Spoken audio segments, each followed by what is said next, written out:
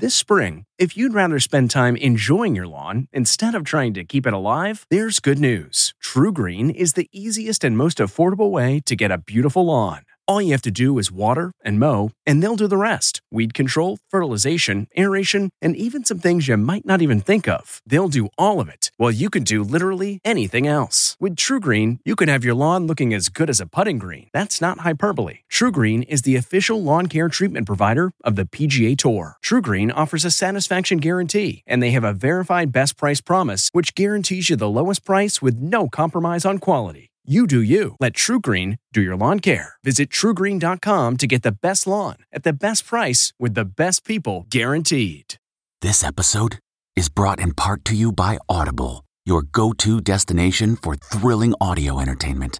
Whether you're looking for a hair-raising experience to enjoy while you're on the move or eager to dive into sinister and shocking tales, Audible has an exclusive collection of thrillers from best-selling authors that will keep you on the edge of your seat. Like James Patterson's first audio-only thriller, The Coldest Case. Experience stories like never before, where every chilling detail is brought to life by captivating sound design. Plus, as an Audible member, choose one title a month to make yours forever. And now, new members can try Audible free for 30 days. Just visit audible.com/WonderyPod or text WonderyPod to 500-500. That's audible.com/WonderyPod or text WonderyPod to 500-500. Rakuten's Big Give Week is back with 15% cash back. It's a festival of savings at hundreds of stores, including Doc Martens, Ninja Kitchen, and Hotels.com. Prep for summer and save big on beauty, travel, electronics, and more. It's one of Rakuten's biggest cash back events, and it's on May 6th through May 13th. Join today for free and get an extra 10% cash back boost. Go to Rakuten.com or download the Rakuten app today. That's RAKUTEN. Shoppers get it. Today's CBS Sunday Morning Podcast is sponsored by Tough Shed. Start dreaming of a backyard season and how great it could be with a durable, attractive new shed, studio, or garage from Tough Shed. Use our online design tool at toughshed.com, then let our building experts handle the final details, delivery, and installation. Nobody has what Tough Shed has. Make this the year of your backyard. Give us a call, stop in, or design online at toughshed.com. Dream, design, and build with Tough Shed.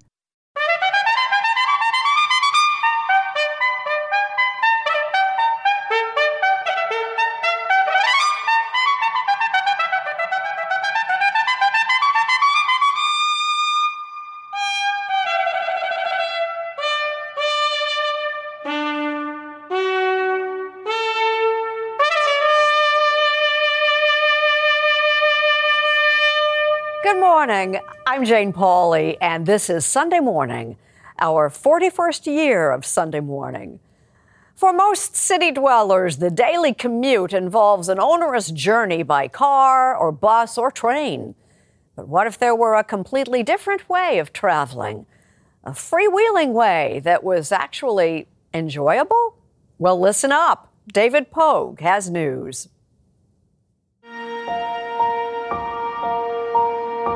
In about 70 American cities, there's a new way to get around town.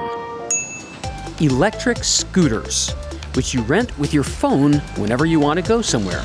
The great thing about the way these work is you find them wherever they are, you leave them wherever you're going. Coming up on Sunday Morning, they're cheap, they're fast, they're fun, they take cars off the road, and they don't pollute. So why do so many people hate electric scooters? Our Sunday profile this morning is of Olivia Newton-John, the singer and actress who's characteristically upbeat about her latest health challenge. She's talking about that and more with Gayle King. She was Sandy in Grease. And decades later, still has the jacket and those skin-tight pants to prove it. I couldn't even fit in those pants in 6th grade.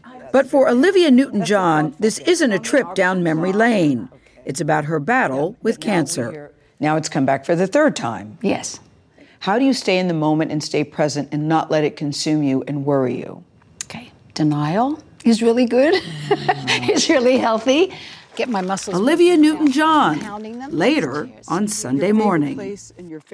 We'll have a round of questions and answers with Hillary Rodham Clinton and daughter Chelsea, their new book, Drawing Lessons from the Lives of Great Women, from Ellen to Eleanor Roosevelt, and talking about some more recent events. A walk in the park with Hillary Clinton and her daughter Chelsea. I like, whenever I can, to kind of walk by and see how she's doing. 3 years later, we ask how she's doing. Jane, it was like applying for a job and getting 66 million letters of recommendation and losing to a corrupt human tornado. Being your candidate has been one of the greatest honors of my life. History and her story. Mother and daughter. Ahead. Yeah, it was.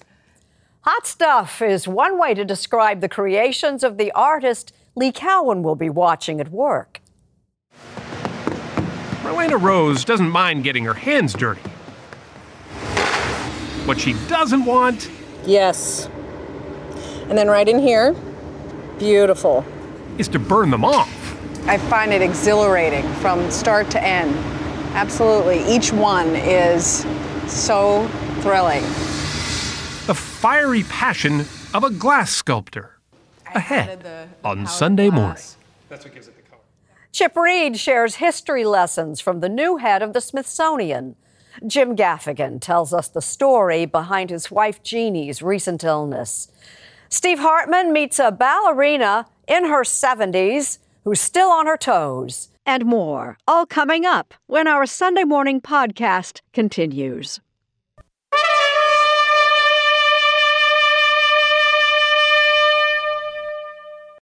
This scooter could hold the promise of a better way to get around. Hold on tight. David Pogue takes us freewheeling. In the spring of 2018, the citizens of several American cities awoke to find something new. Thousands of electric scooters mysteriously deposited all over town, unannounced. They were put there by a new breed of well-funded companies with one-syllable names like Bird, Lime, Scoot, Jump, and Spin. They want to introduce a cheap, fast, clean way to get around cities like this one, Santa Monica, California. Okay, suppose I'm here and I want to go somewhere else in the city. So I open the app, and right here I see these little dots representing all the scooters that are charged and ready for me to just pick up. There are 50 of them within 2 blocks of where I'm standing. So this is the closest one. I walk over there, and here's my scooter. In this case, it's in a cluster. Sometimes it's one by itself.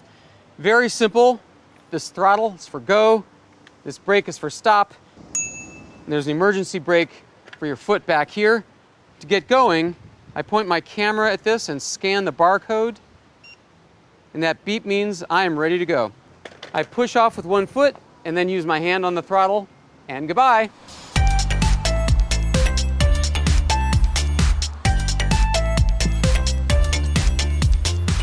Now, when you get where you're going, this is the crazy part. There's no dock, there's no rack. You just put the kickstand down, tell the app you're done, and then you leave it there. You just leave it for the next person to find. You put somebody on a scooter for the first time, and there's not a person that doesn't come off smiling. I love that. Joe Kraus is the president of Lime. Its scooters have provided 65 million rides so far in 100 cities in 26 countries. What are the problems cities have? Pollution, congestion. We drive around in these boxed aquariums on wheels. Scooters put you out in the world. They reduce congestion by taking cars off the road, and they're certainly incredibly efficient in terms of carbon emissions. But wait, it gets better. Somebody's got to recharge all those scooters every night. Step right up. So the scooter companies employ an army of freelancers, like William Nair in Washington, D.C.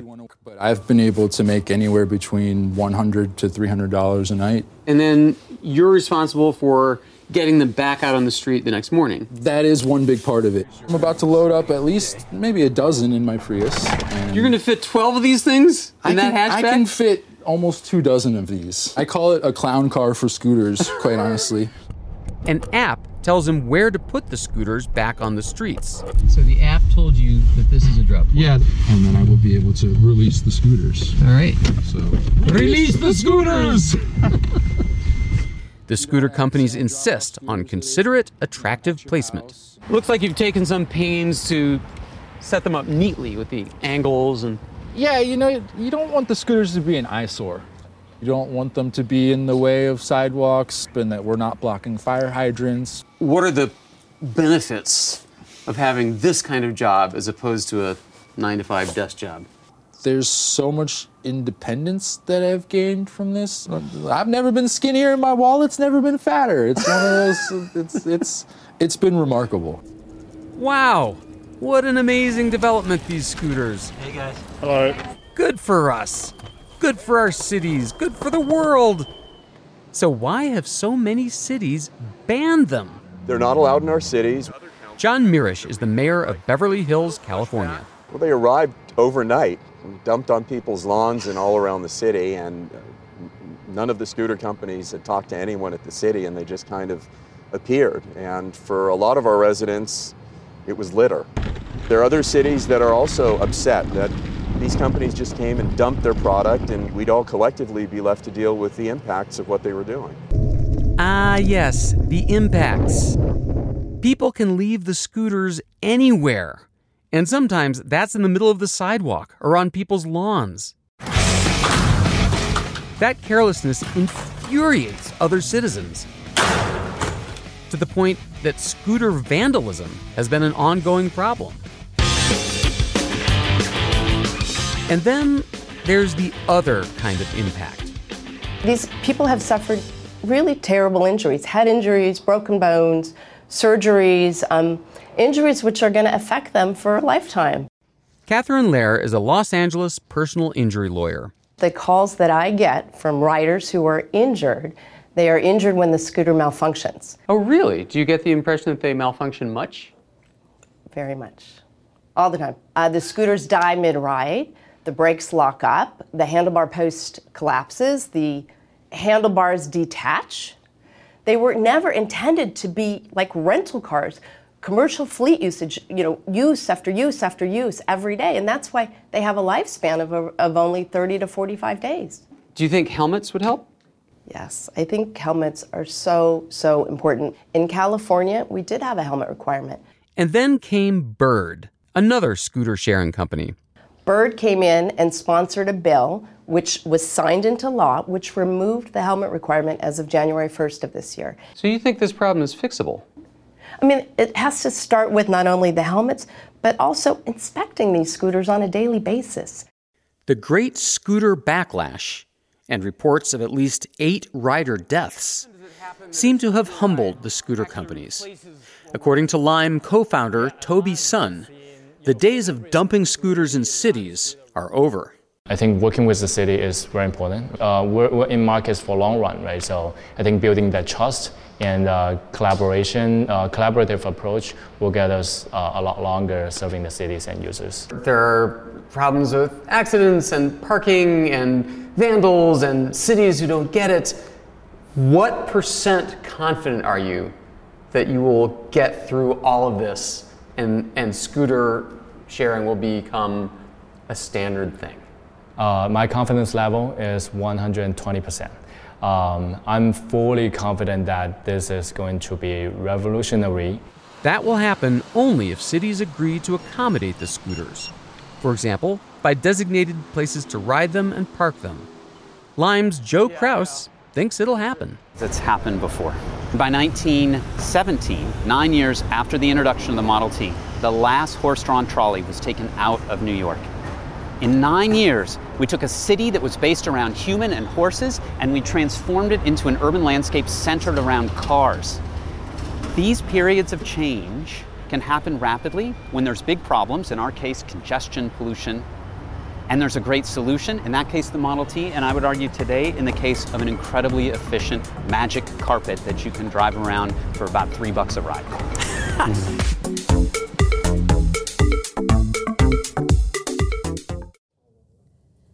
A man who's been learning from history all his life is now in charge of a vast organization that teaches those lessons to the rest of us. This morning, he takes our Chip Reed on a tour. Look at that plane. Look how little it is. It is a tiny plane. Lonnie Bunch is captivated by American history, and he'd like us to join him in learning from the past, for better and for worse. It's my job to tell the unvarnished truth, to illuminate all the dark corners of the American past. In a museum that's going to talk about difficult issues, you try to find the right tension between those stories that are going to make you cry, because you better cry, but there are also those stories that give you that resiliency, that make you smile. Smiles, resiliency, and tears are at the core of the story of Lonnie Bunch. By way of introduction, in June, Bunch was named Secretary of the Smithsonian Institution. He's in charge of 19 museums, 21 libraries, the National Zoo, 7,000 employees, and a budget of $1.5 billion, and a mission that he believes is nothing short of monumental. What's clear to me is that the Smithsonian is part of the glue that holds a country together. Culture is so important. Culture is something that sometimes is seen as dividing people, but in my mind, culture holds us together. The common cultures we have, the opportunity to find common ground. There are an estimated 155 million objects in the Smithsonian's collection. We asked Bunch to choose 4 that have special meaning for him. So does this plane still fly? It doesn't fly, but it looks like it could. Some have intensely personal connections, including the Spirit of St. Louis, which inspired him as a child. My father was a scientist, and as a kid, we would come down to the Smithsonian because it was a kind of safe place that African Americans could go. And he'd take me into the Arts and Industries building, and he'd talk about Lindbergh. In 1927, Charles Lindbergh made the first solo, nonstop flight across the Atlantic Ocean. He was just 25 years old. What's so amazing about it is that what it took for him to not panic, to keep himself under control as he flew for those 33 and a half hours, and then the wonder of it actually making it. Lonnie Bunch grew up in Belleville, New Jersey, where his family was the only African-American one in their neighborhood. He loved baseball, but after one game in a neighboring town, he says the white kids suddenly attacked him and chased him with baseball bats. I remember that I was exhausted and that I just couldn't run anymore and basically just collapsed in front of this house. And then a little girl comes out. And she basically said, "Get off my land." And I thought she was talking to me. The girl who came to his rescue was white.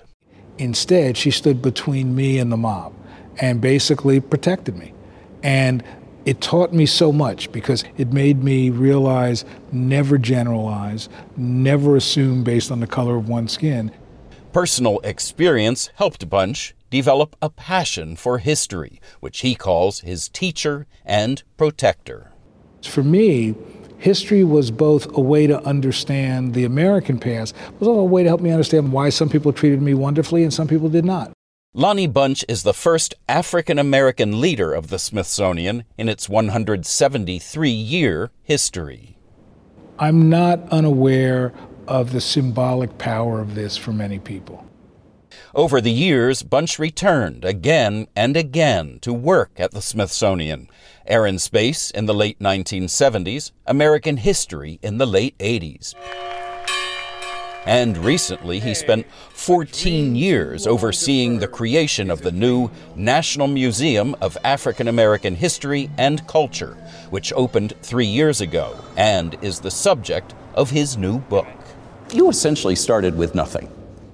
We started with a staff of 2. We had no idea where the museum would be. We had no collections. We had no money. This museum collected 40,000 artifacts, of which 70% came out of basements, trunks, and attics of people's homes. One of his most treasured objects, a tin box. I call it a tin wallet. A tin wallet? Mm-hmm. Oh, I like that. Mm-hmm. Handmade by a freed slave, Joseph Trammell. In the wallet, Trammell carried papers, proof of his freedom. Without that paper, you can be enslaved again. So the key is to protect it and to keep it. In putting this museum together, did you get some pushback from some people who said, let's not emphasize slavery, let's emphasize the positive things and the heights that we've reached? Oh, there was an amazing amount of, let's just say guidance that people wanted to give me. Guidance. When we did surveys, the number one question people wanted to understand was slavery, and the number one question they didn't want to know about was slavery. So I knew that slavery and freedom had to be at the heart of this museum because it's at the heart of what America was and what America still is. You used to visit this as a college student. There was something so powerful about it and poignant. Back to the 4 objects Bunch selected. This one took us by surprise. A statue at the Smithsonian American Art Museum, which he's visited for decades. When I was an undergraduate at Howard, this was my escape. I'd wander through this museum. This very museum? This very museum, and be made better. Historian and philosopher Henry Adams commissioned the great sculptor Augustus St. Gaudens to create a memorial to his wife, Marion Clover Adams, a photographer who took her own life at the age of 42. You can look at that face and you could feel his pain. The 4th item Bunch selected for us is the lunch counter from a Woolworth's in Greensboro, North Carolina, which he helped bring here. It is the lunch counter that really sparked a revolution. On February 1st, 1960, 4 African-American students sat at the whites-only counter and asked to be served. They weren't. And that excited people around the country to say, this is wrong. How could it be fair that somebody could not simply sit at a lunch counter and eat? Across the country, more than 3,000 people were arrested until the lunch counters were finally desegregated 6 months later.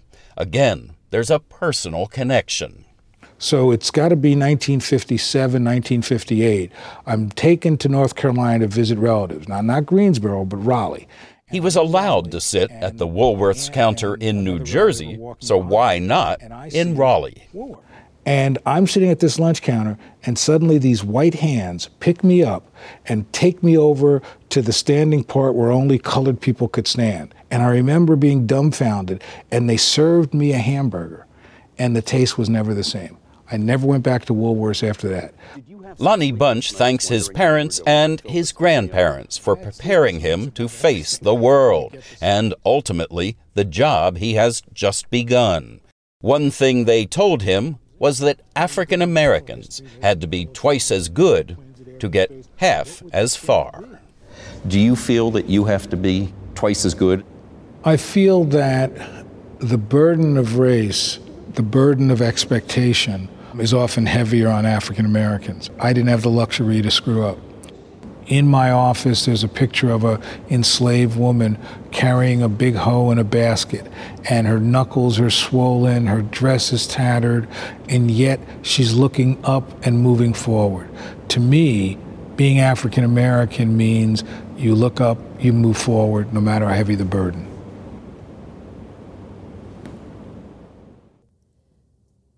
Now, something very different from our Jim Gaffigan. A story about his wife, Jeannie. Serious, personal, and loving. Over the past couple of years, I've had the opportunity to do humorous commentaries here on CBS Sunday Morning. They've all been universally adored. Okay, not universally adored. Through these commentaries, I think you've learned something about me. I like food. I have too many children, and I married a woman way out of my league. Today, I'd like to talk about that woman, that special woman who has horrible taste in men. My wife, Jeannie, is a force of nature. She is not only my life partner and the mother of my 5 young children, She is also my co-writer of 7 comedy specials. When I go out to eat, if I order a salad, the waiter's always like, "Aww." 2 New York Times bestsellers, and was even the executive producer of The Jim Gaffigan Show. Who wants some mac and cheese? To summarize, Jeannie does everything. She is the executive producer of our family. And until April of 2017, her life was pretty much perfect. 5 kids. 5 kids. 6, married, if you include you. Married to a really good-looking guy. And then what happened? Well, I was at a pediatric visit for my kids, and when my doctor was speaking to me, I turned my head and I asked her to repeat what she was saying, and she was like, "What's wrong with your ear?" And I'm like, "Oh, I can't hear out of it." And she's like, when did that start happening? So she sent me to a ear, nose, and throat doctor, and that's when the MRI revealed that I had, like 30 seconds to live. The doctor told us one of those things people pray they never have to hear. Jeannie had a brain tumor. What was your first reaction? Where you were like, game over? No, I mean, I don't think I was like game over. Something just happened where I just was like, okay, let's figure out how to get this out of my head. So the more you think about it and the more you talk about it, the higher are the stakes. And in what felt like moments, Jeannie and I found ourselves here, in the office of Dr. Joshua Betterson, head of neurosurgery at Mount Sinai Hospital in New York City. This instantly became clear this was a very high stakes situation for you, because this is what I first saw, which is a huge tumor. There's just no other descriptor, which really was stunning to me because you were functioning at an extraordinary level. And so what causes these brain tumors? It wouldn't be like an annoying husband that would cause these brain tumors. A little bit. That's a part of it, right? Yeah, what causes major it? part, right. What I'm saying, it's not my fault, right? It's not my fault That would at be all. hard to totally conclude. Okay, so Dr. Betterson doesn't know the origin of the pear-shaped tumor, but thankfully he did know how to get it out. The surgery took 10 hours. It was a success. The tumor was benign. Still, Jeannie wasn't out of the dark yet. First, Jeannie suffered from a life-threatening pneumonia, and because of the tumor's location, some cranial nerves had been compromised, inhibiting her ability to breathe on her own or swallow. She couldn't eat or drink anything for an indefinite period. Every time I would wake up and I would see that machine with the yellow gunk going into my nose, I was like, I can't believe I'm here. It was just like, it was really difficult for me. But if I could just, when I would tap into my faith, I would see the big picture. That I knew that there was a reason for this to happen to me. But when I wasn't in touch with my faith, it was like too much for me to bear. After weeks in the intensive care unit, Jeannie finally came home, still unable to eat or drink.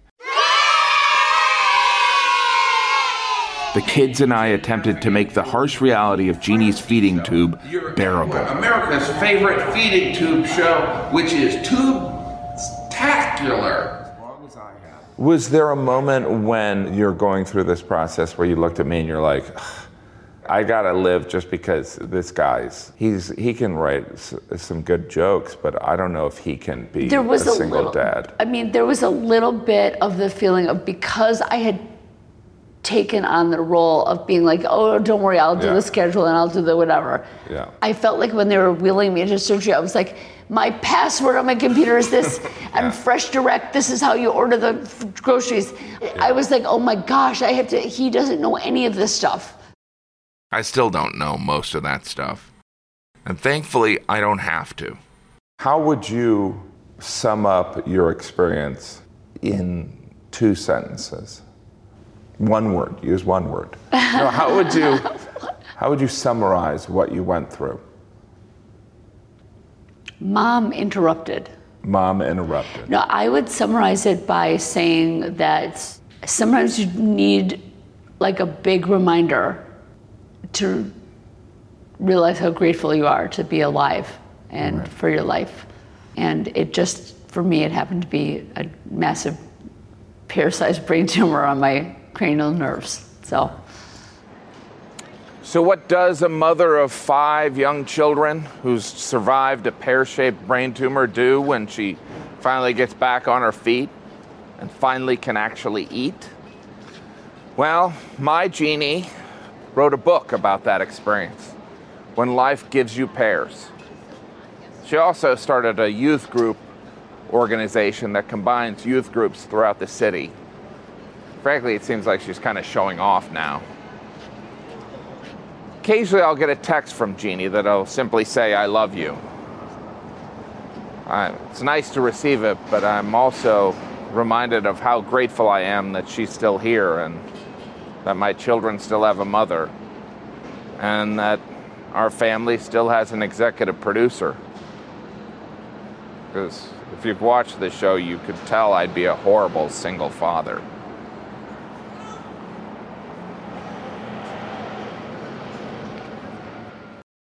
This Sunday morning sun looks pretty cool right now, but not long ago it was hot stuff.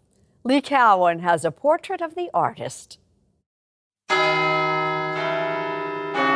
Light and glass have had an almost spiritual connection for centuries, but rarely quite like this.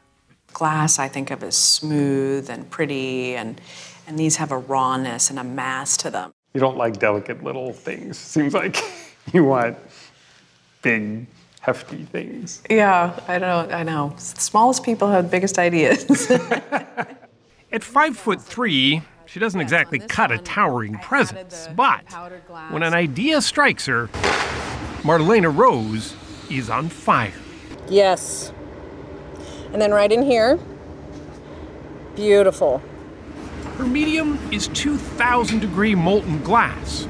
Her fascination, its unpredictability. Her motto, no fear. I didn't realize how much of an adrenaline junkie I am. Is that what you get from it? I really do, because... You get a buzz. I get a buzz because, you could really hurt yourself. But the danger, she says, is worth it. The glass is so seductive and so beautiful and ethereal. It's such a beautifully spiritual material, but you have to get the shape right. To get that shape, she uses an ancient but rare technique called sand casting, so named because of that sandy mold, which gives the liquid glass a brief but comfortable home. So it has to be hard enough that it'll hold the shape that you're going to press into it. She's one of only a handful of artists actually trying to do this. When she started, nearly every glass studio thought of her as the proverbial bull in the china shop she couldn't find anywhere that would let her work. I want to come in and use equipment and pour molten glass, and I'm going to make a mess in your studio. Why don't you want me? It was hard having the door shut in your face and no, and maybe it's just too hard. Maybe it's just too hard. But she never gave up trying. And finally, this studio, near her home in Clearwater, Florida, relented. And so, for the last 20 years, she's been turning out her signature pieces. Buddha heads, for one. Butterflies, another. African pieces, too, are a favorite. She's in more than a dozen galleries. And her work was recently a featured exhibit at the Fort Wayne Museum of Art in Indiana, which all made the mold that she poured for us all the more special. Our Sunday morning sun. She first crafts it in styrofoam, gluing it together with the help of her 2 kids and her husband, Thomas. Once built, the piece is pressed face down into that wet sand. It's then pounded and packed, and when it's gently lifted back out, what's left in the sand is the memory of even the tiniest detail. Came out pretty well. Yeah. The excess sand is then vacuumed away, and a golden layer of powdered glass, in this case, is sprinkled into that mold. What comes next starts the clock ticking on a process where there is no room for error. I just love how it's this dance amongst all of us, and there's danger and it's excitement, and who knows how it's going to turn out. That to me is thrilling. That dance starts as soon as the glass is at the right temperature to be poured. It starts cooling almost as soon as it hits the air, which is why, almost immediately, Marlena starts blasting it with a blowtorch, and it could all go south in a second. And if it cools too fast, the whole thing cracks and you're done. Whole thing cracks. Bit by bit, the sand is carefully removed, readying it to be transferred to the cooling oven. But bringing down the temperature slowly is so critical. Marlena even lights Thomas's gloves on fire. To warm you up? To make sure they're hot enough not to traumatize the glass.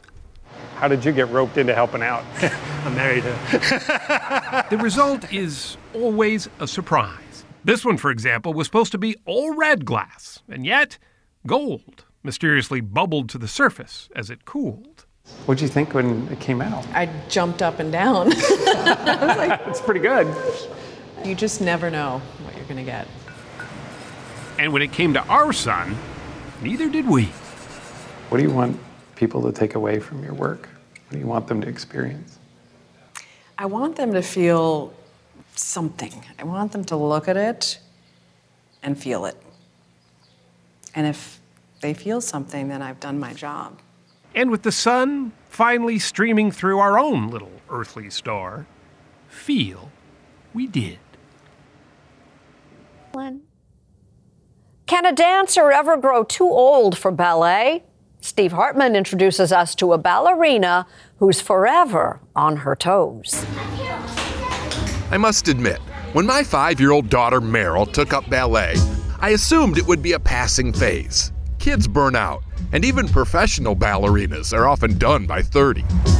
But I have since learned there is one remarkable exception, which is why I came here to Dallas, Texas. Actually, why we came to Dallas, Texas. To meet the women I want to become. Suzelle Poole is every ballerina's exemplar. More than 7 decades in dance and still on her toes. Most ballerinas can't begin to imagine this. Certainly Suzelle never did. When I was about 26, I knew I only had a few years left. And how old are you now? 79. Is it hard to dance when you're old? And I don't find it difficult.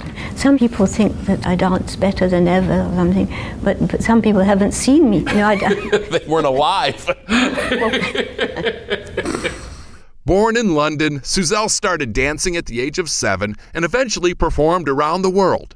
Today, she still does guest appearances with local dance companies with no plans for a final farewell. Even when she broke her arm a few years ago, Suzelle was back at the bar within a week. Okay, what's your favorite move? Move? Your favorite move? That's a very interesting question. I do the Dying Swan very well. That's a solo ballet that puts the dancer on point for almost 3 minutes. Obviously, Suzelle still loves it.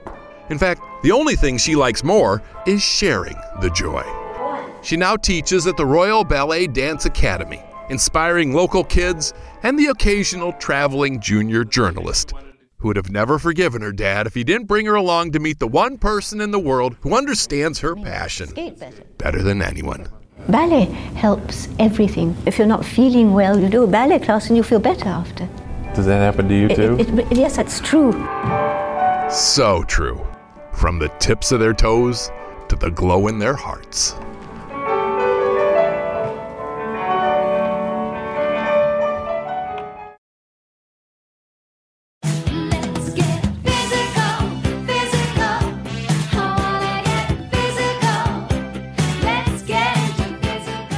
It's the new season on Sunday morning. And here again is Jane Pauley. That's just one of the many hits Olivia Newton-John has to her credit. But along with success, there's been illness, which she meets with no small measure of courage. Our Sunday profile is from Gayle King of CBS This Morning. Olivia, I feel the need for speed! Fearless is a fitting description for Olivia Newton-John. especially during our off-road tour of her California ranch. Where are we going, Olivia? We're going down to see the horses. Okay. What are the horses' names? Their names are Harry and Winston. Harry and Winston. They're my little jewels. Hi, Harry and Winston. Olivia, they're so cute. They're gorgeous. I can't ride anymore, so this way I can enjoy horses without feeling the pressure that I need to ride them. Yes. The miniature horses ease her mind. Just as the marijuana buds growing in cups nearby, So here are the little babies. This is how they start. ease something else. How bad was the pain? Really bad. Yeah, crying kind of pain. Oh, tears pain. Yeah, tears pain. The pain can be unbearable, but the spirit remains unshakable. As the English-Australian superstar, who just turned 71, battles breast cancer for a third time. I think when you're dealing with something, when you have a diagnosis like this, how do you stay in the moment and stay present and not let it consume you and worry you? Okay, denial is really good. It's really healthy. But it was consuming my day. And after a time, I went, you know what? I don't know what my time is, but I need to enjoy my life. So I'm going to eat a cookie if I want it. And I'm going to have a cup of tea if I want it. And if I want to have a little bit of wine, I'm going to do that, because the joy of life and everyday living has to be a part of that healing process as well. Let me be there in your morning. Let me be there in your night. Finding joy in life. It's not surprising for someone who brings so much of it to the world and for so long. Just a little loving will go a long way. It's hard to remember a time when Olivia Newton-John wasn't in the spotlight. Four-time Grammy Award winner, she sold 100 million albums with songs like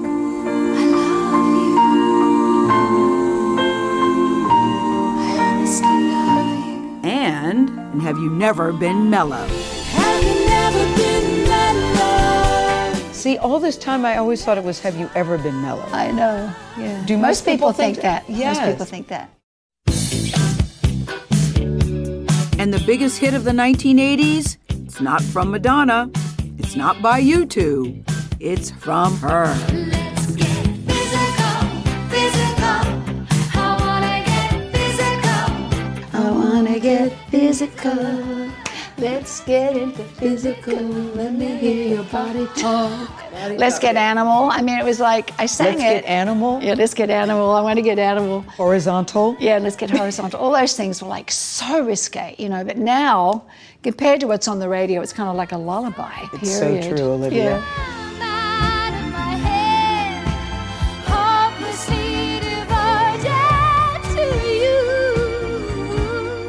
There's also her film career and her role as Sandy, opposite John Travolta's Danny in the 1978 blockbuster Grease. Hopelessly devoted to you. Grease turned out to be a game changer for you, for a lot of people. They still see you as Sandy. Do people still say Sandy? Yes. Yeah. Is that annoying, or is that, hey? Well, at this point, I'm thrilled they recognize me. Danny, I don't know what to say. She was 28 at the time. Suddenly, the wheels are in motion, and 15 years later, at 43, Newton-John's seemingly charmed life forever changed when she felt a lump during a breast self-examination. That was not the only devastating news that day. You were first diagnosed in 1992, which was not a good day for you because you get that diagnosis on the same day as the death of your father. Yes.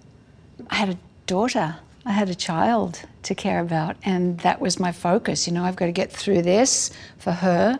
Following chemotherapy, she was declared cancer-free until she learned it spread to her back in 2013. Never angry? I would No. Help me understand how you're not angry.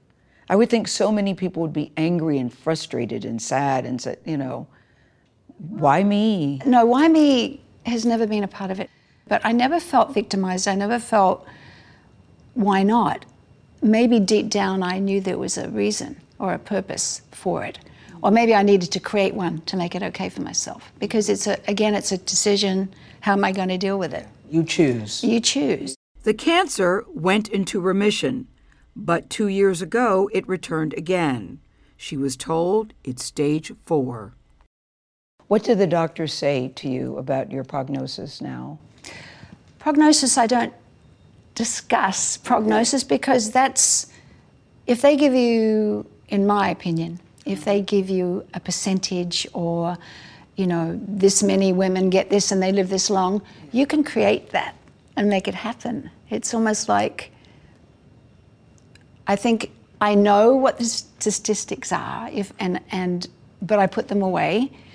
But I'm going to live longer than that. I've made that decision. Is death something that you think about?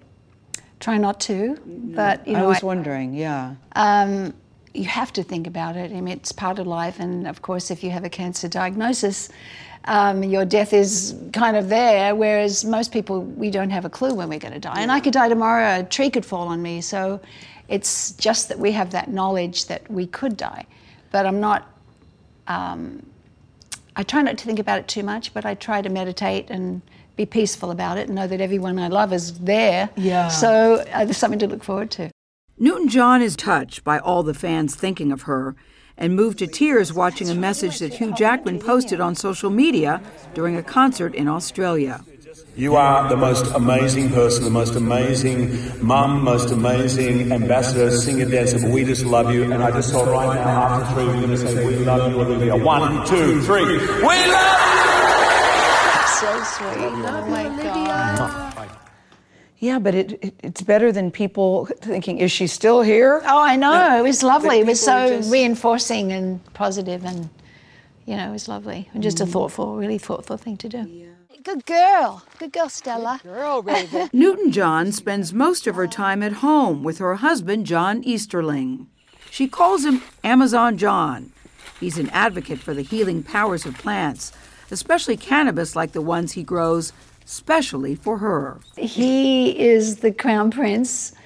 He's just seriously a good human being and a kind human being, an incredibly smart human being, and he's gorgeous to boot.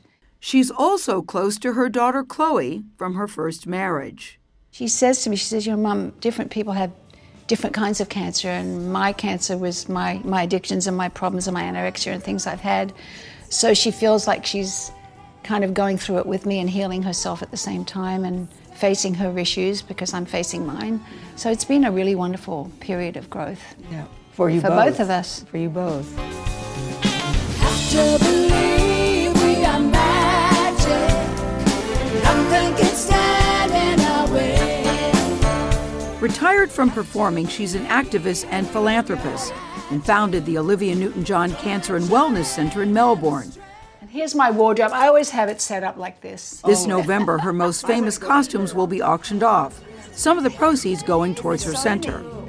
The items include clothes from the movie Xanadu, a Pink Lady's jacket from Grease, and we all remember the unforgettable black outfit from the movie's closing number. Tell me about it, Stir.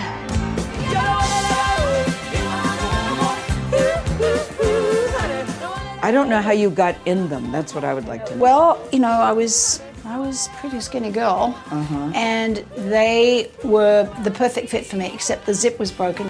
So they would stitch me into them. What would happen if you had to? They'd have to unpick it and then sew me back in. Really? So, yeah, I would try not to drink. So I was going to say, don't drink water that day. Yeah. Skin tight back then. Could she get into them now?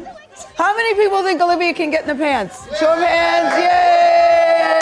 We believe in you, Olivia Newton-John. Okay. Ta-da! Sandy, you did it, come out! Whoa, that's amazing. That's amazing.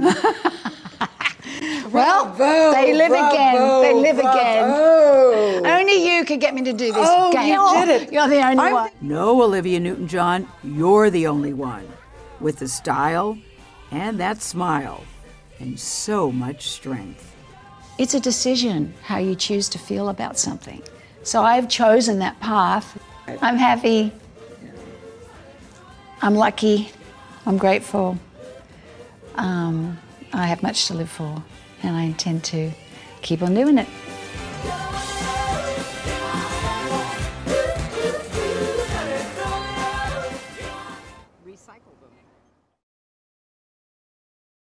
Hillary Rodham Clinton and her daughter Chelsea have teamed up to write a book all about women who've made a difference. Reason enough to catch up with them at a New York City landmark for some questions and answers. Looking in on a 20th century giant. I think she was one of the greatest Americans in our history. Hillary Rodham Clinton and daughter Chelsea at the Eleanor Roosevelt Memorial in Manhattan. She is a kind of transcendent figure over generations because of all that she did in her life. I just find that depiction of her to be, as I imagine her, thoughtfully listening, taking it all in. And at the New York Historical Society, a racket from the hands of tennis legend Billie Jean King. It says King. King. B. Look at that. Oh, I love it. Here's a century-old banner from the women's suffrage movement. I have one of these at my home, and I have it over the fireplace. I look at it every day. The mementos breathe life into a collection of stories called The Book of Gutsy Women, co-authored by mother and daughter, and published by CBS's Simon & Schuster. Women have been written out of history from the very beginning of recorded time, and to a great extent still are. And this is a small contribution to the efforts to tell these stories. The collaboration between 71 and 39-year-old was at times an intergenerational challenge. Because I write longhand. So I actually brought a sample of this horrible writing, and then I use an app and I send it to her, and she laughs at me. So this is what I would get. She laughs at me endlessly. Although it's not so illegible, I could still read it. Some of their earliest inspirations were familiar characters from books and TV. When you handle yourself, use your head. When you handle others, use your heart. Donna Reed seemed like the perfect mother to me and my friends, and Nancy Drew was a huge influence. Oh, I love Nancy Drew, and I really looked up to her. It's the same way I felt about Meg Murray in A Wrinkle in Time. All of these fictional heroines who just meant so much to me. Among 103 real-life portraits are unsung heroes and greats like Amelia Earhart and Harriet Tubman, and another First Lady. The reason I chose Betty Ford is I remember as though it were yesterday. My mother's best friend had breast cancer, a phrase that was never uttered. Nobody talked about breast cancer. And then a few years later, along comes Betty Ford, who gets breast cancer as a First Lady. And I remember she's in the hospital room. She obviously had her hair done, good for her. And because of her, breast cancer came out of the deep, dark shadows. But no one looms larger for Hillary Clinton than Eleanor Roosevelt. When I ended up being First Lady, she was one of the people that most inspired me because of how she tried to keep thinking about those who were left out, left behind, marginalized. You write about discovering that her husband had had an affair with his secretary. Right. This was devastating, and she offers Franklin a divorce, which he rejects. And you write, she decided to stay in the marriage, parenthetically, which can be, as I know well, a gutsy decision. Right. You had to discuss with your daughter putting that. What did you say? Well, part of the reason that I admire Eleanor Roosevelt is the way she handled that happening to her. And I say, look, when something happens in your marriage, as I know well, it can be gutsy to leave, it can be gutsy to stay. I felt like I had learned so much from her that I wanted to share that with the reader. And you said, it's my mom's story to tell. I've always felt that way. Being your candidate has been one of the greatest honors of my life. No surprise, 3 years after the historic election of 2016, she's still grappling with defeat. how are you doing now, and what are the metrics by which you know how you're doing on any given day? Personally, I'm doing well. And Having my grandchildren, and especially a new 2-month-old grandson, has been a gift beyond measure. I feel very blessed. I feel good. But I can't deny that a big part of me cares deeply about what's happening in the country, and what I fear is the damage that's being done to our future, the damage being done to our values, our institutions, and try to think of ways that I can help those who are on the front lines of the fight. Your name doesn't come up much on any campaign except for Donald Trump's. Lock her up is still a big popular line. I believe he knows he's an illegitimate president. He knows that there were a bunch of different reasons why the election turned out the way it did. And I take responsibility for those parts of it that I should. But Jane, it was like applying for a job and getting 66 million letters of recommendation and losing to a corrupt human tornado. And so I know that he knows that this wasn't on the level. I don't know that we'll ever know everything that happened, but clearly we know a lot and are learning more every day, and history will probably sort it all out. So of course he's obsessed with me, and I believe that it's a guilty conscience in so much as he has a conscience. Of course, given the events of the past week, now the question is, how will it end? The president must be held accountable. No one is above the law. This is familiar territory for her. The House Judiciary Committee voted to recommend that the House impeach President Nixon. In 1974, Hillary Rodham was a young lawyer on the House Judiciary Committee staff looking into the impeachment of Richard Nixon. And of course, in 1998, as Hillary Rodham Clinton, you lived through an impeachment as First Lady in the Clinton administration. What is your view today on Donald Trump's prospects for impeachment? Given this latest revelation, which is such a blatant effort to use his presidential position to advance his personal and political interests, there should be an impeachment inquiry opened. And I don't care who you're for in the Democratic primary or whether you're a Republican. When the President of the United States, who has taken an oath to protect and defend the Constitution, and by that, defend the American people and their interests, uses his position to, in effect, extort a foreign government for his own political purposes, I think that is very much what the founders worried about in high crimes and misdemeanors. Well, what could happen if in another 4 years of the Trump administration? I don't accept that. I don't believe that will happen. I believe that there were many funny things that happened in my election that will not happen again. And I'm hoping that both the public and the press understand the way that Trump plays this game. She worked really hard to become the person she became. You might say the same about Hillary Rodham Clinton. And like Eleanor Roosevelt, also loved and loathed. But by any measure, a gutsy woman. You wrote a book with your mother, so Hillary Clinton's name is on the front of the book. But as a portrait of gutsy women, she's not in the book, except maybe between every line. I think that's very accurate. I just got the chills when you said that, Jane, because I couldn't imagine any moment of my life without my mom, and I'm so grateful not only that she's my role model, but that she is my mom, because my kids are going to grow up in a world that I believe is immeasurably better for her gutsiness. I'm Jane Pauley. Thank you for listening, and please join us again next Sunday morning.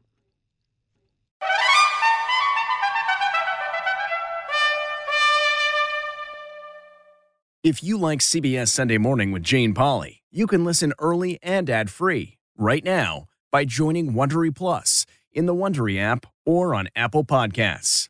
Prime members can listen ad-free on Amazon Music. Before you go, tell us about yourself by filling out a short survey at Wondery.com/survey.